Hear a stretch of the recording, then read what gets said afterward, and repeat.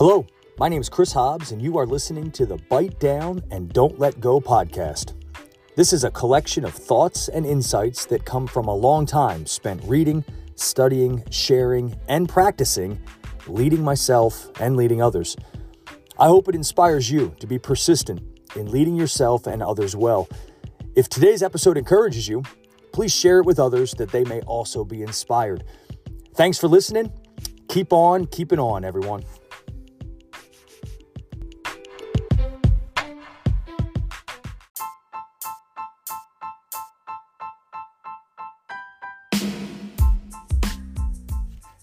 Deadlifting.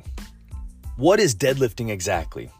Well, before I give you the answer to that, let me give two disclaimers. Number one, I have lots of friends that are experts in the field of strength and conditioning, and they're about to be very frustrated with how simplistic I'm going to make deadlifting sound. And number two, you need to understand that I really enjoy weightlifting. For the last 25 years, I've lifted 5 or 6 days a week.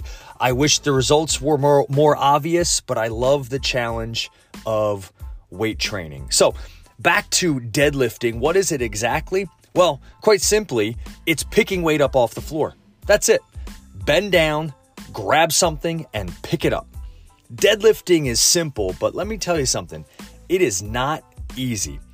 All of my expert fitness friends who are very frustrated with that description right now could go into gory detail describing how just about every muscle in your body is used in that simple activity. And so this simple yet very difficult activity requires enormous strain and yet produces enormous benefit. Simple yet requiring great strain. You know what else is a lot like deadlifting?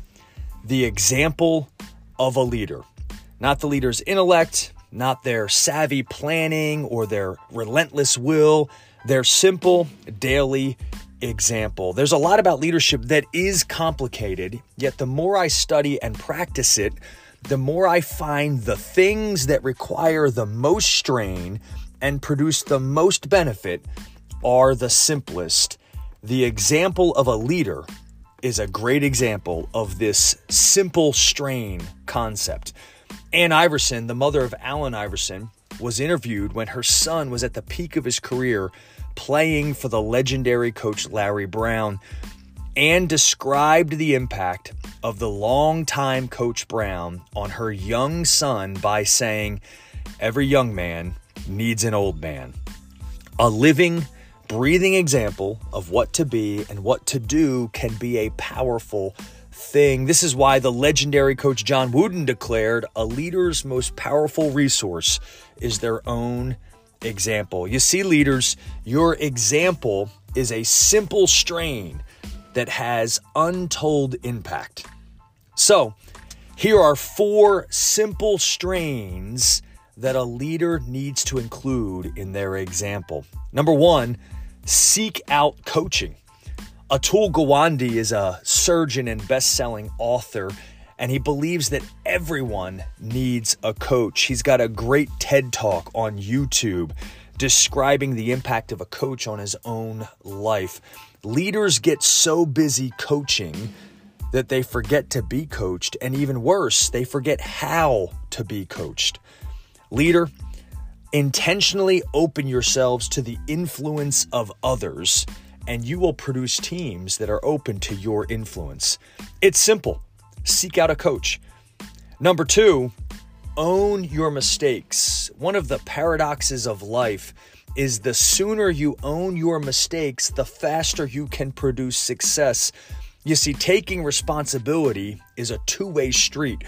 You can't claim ownership of your success if you won't claim ownership of your screw-ups. Leaders that say, "I messed up," create teams that get to say, "Hey, we did it." It's simple, leader. Say, "I messed up." Number 3, use their suggestions. The pressure to come up with all of the best ideas can cripple a leader. Leader, do you know how many ideas you need to produce just one good idea? Hundreds.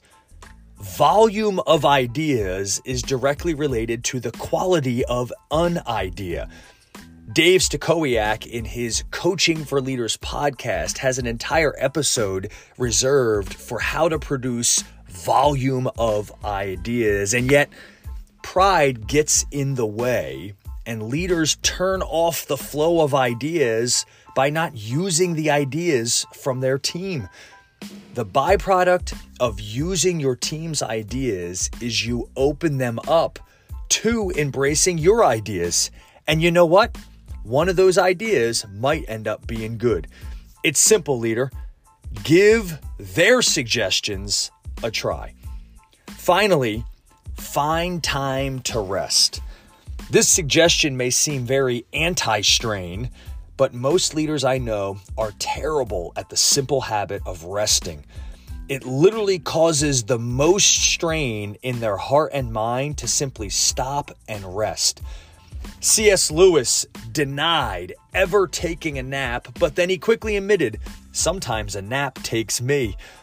I coached distance runners this year for the first time ever, and I learned how critical rest is to maximum and sustained performance. I learned that a rested runner is a high-performing runner.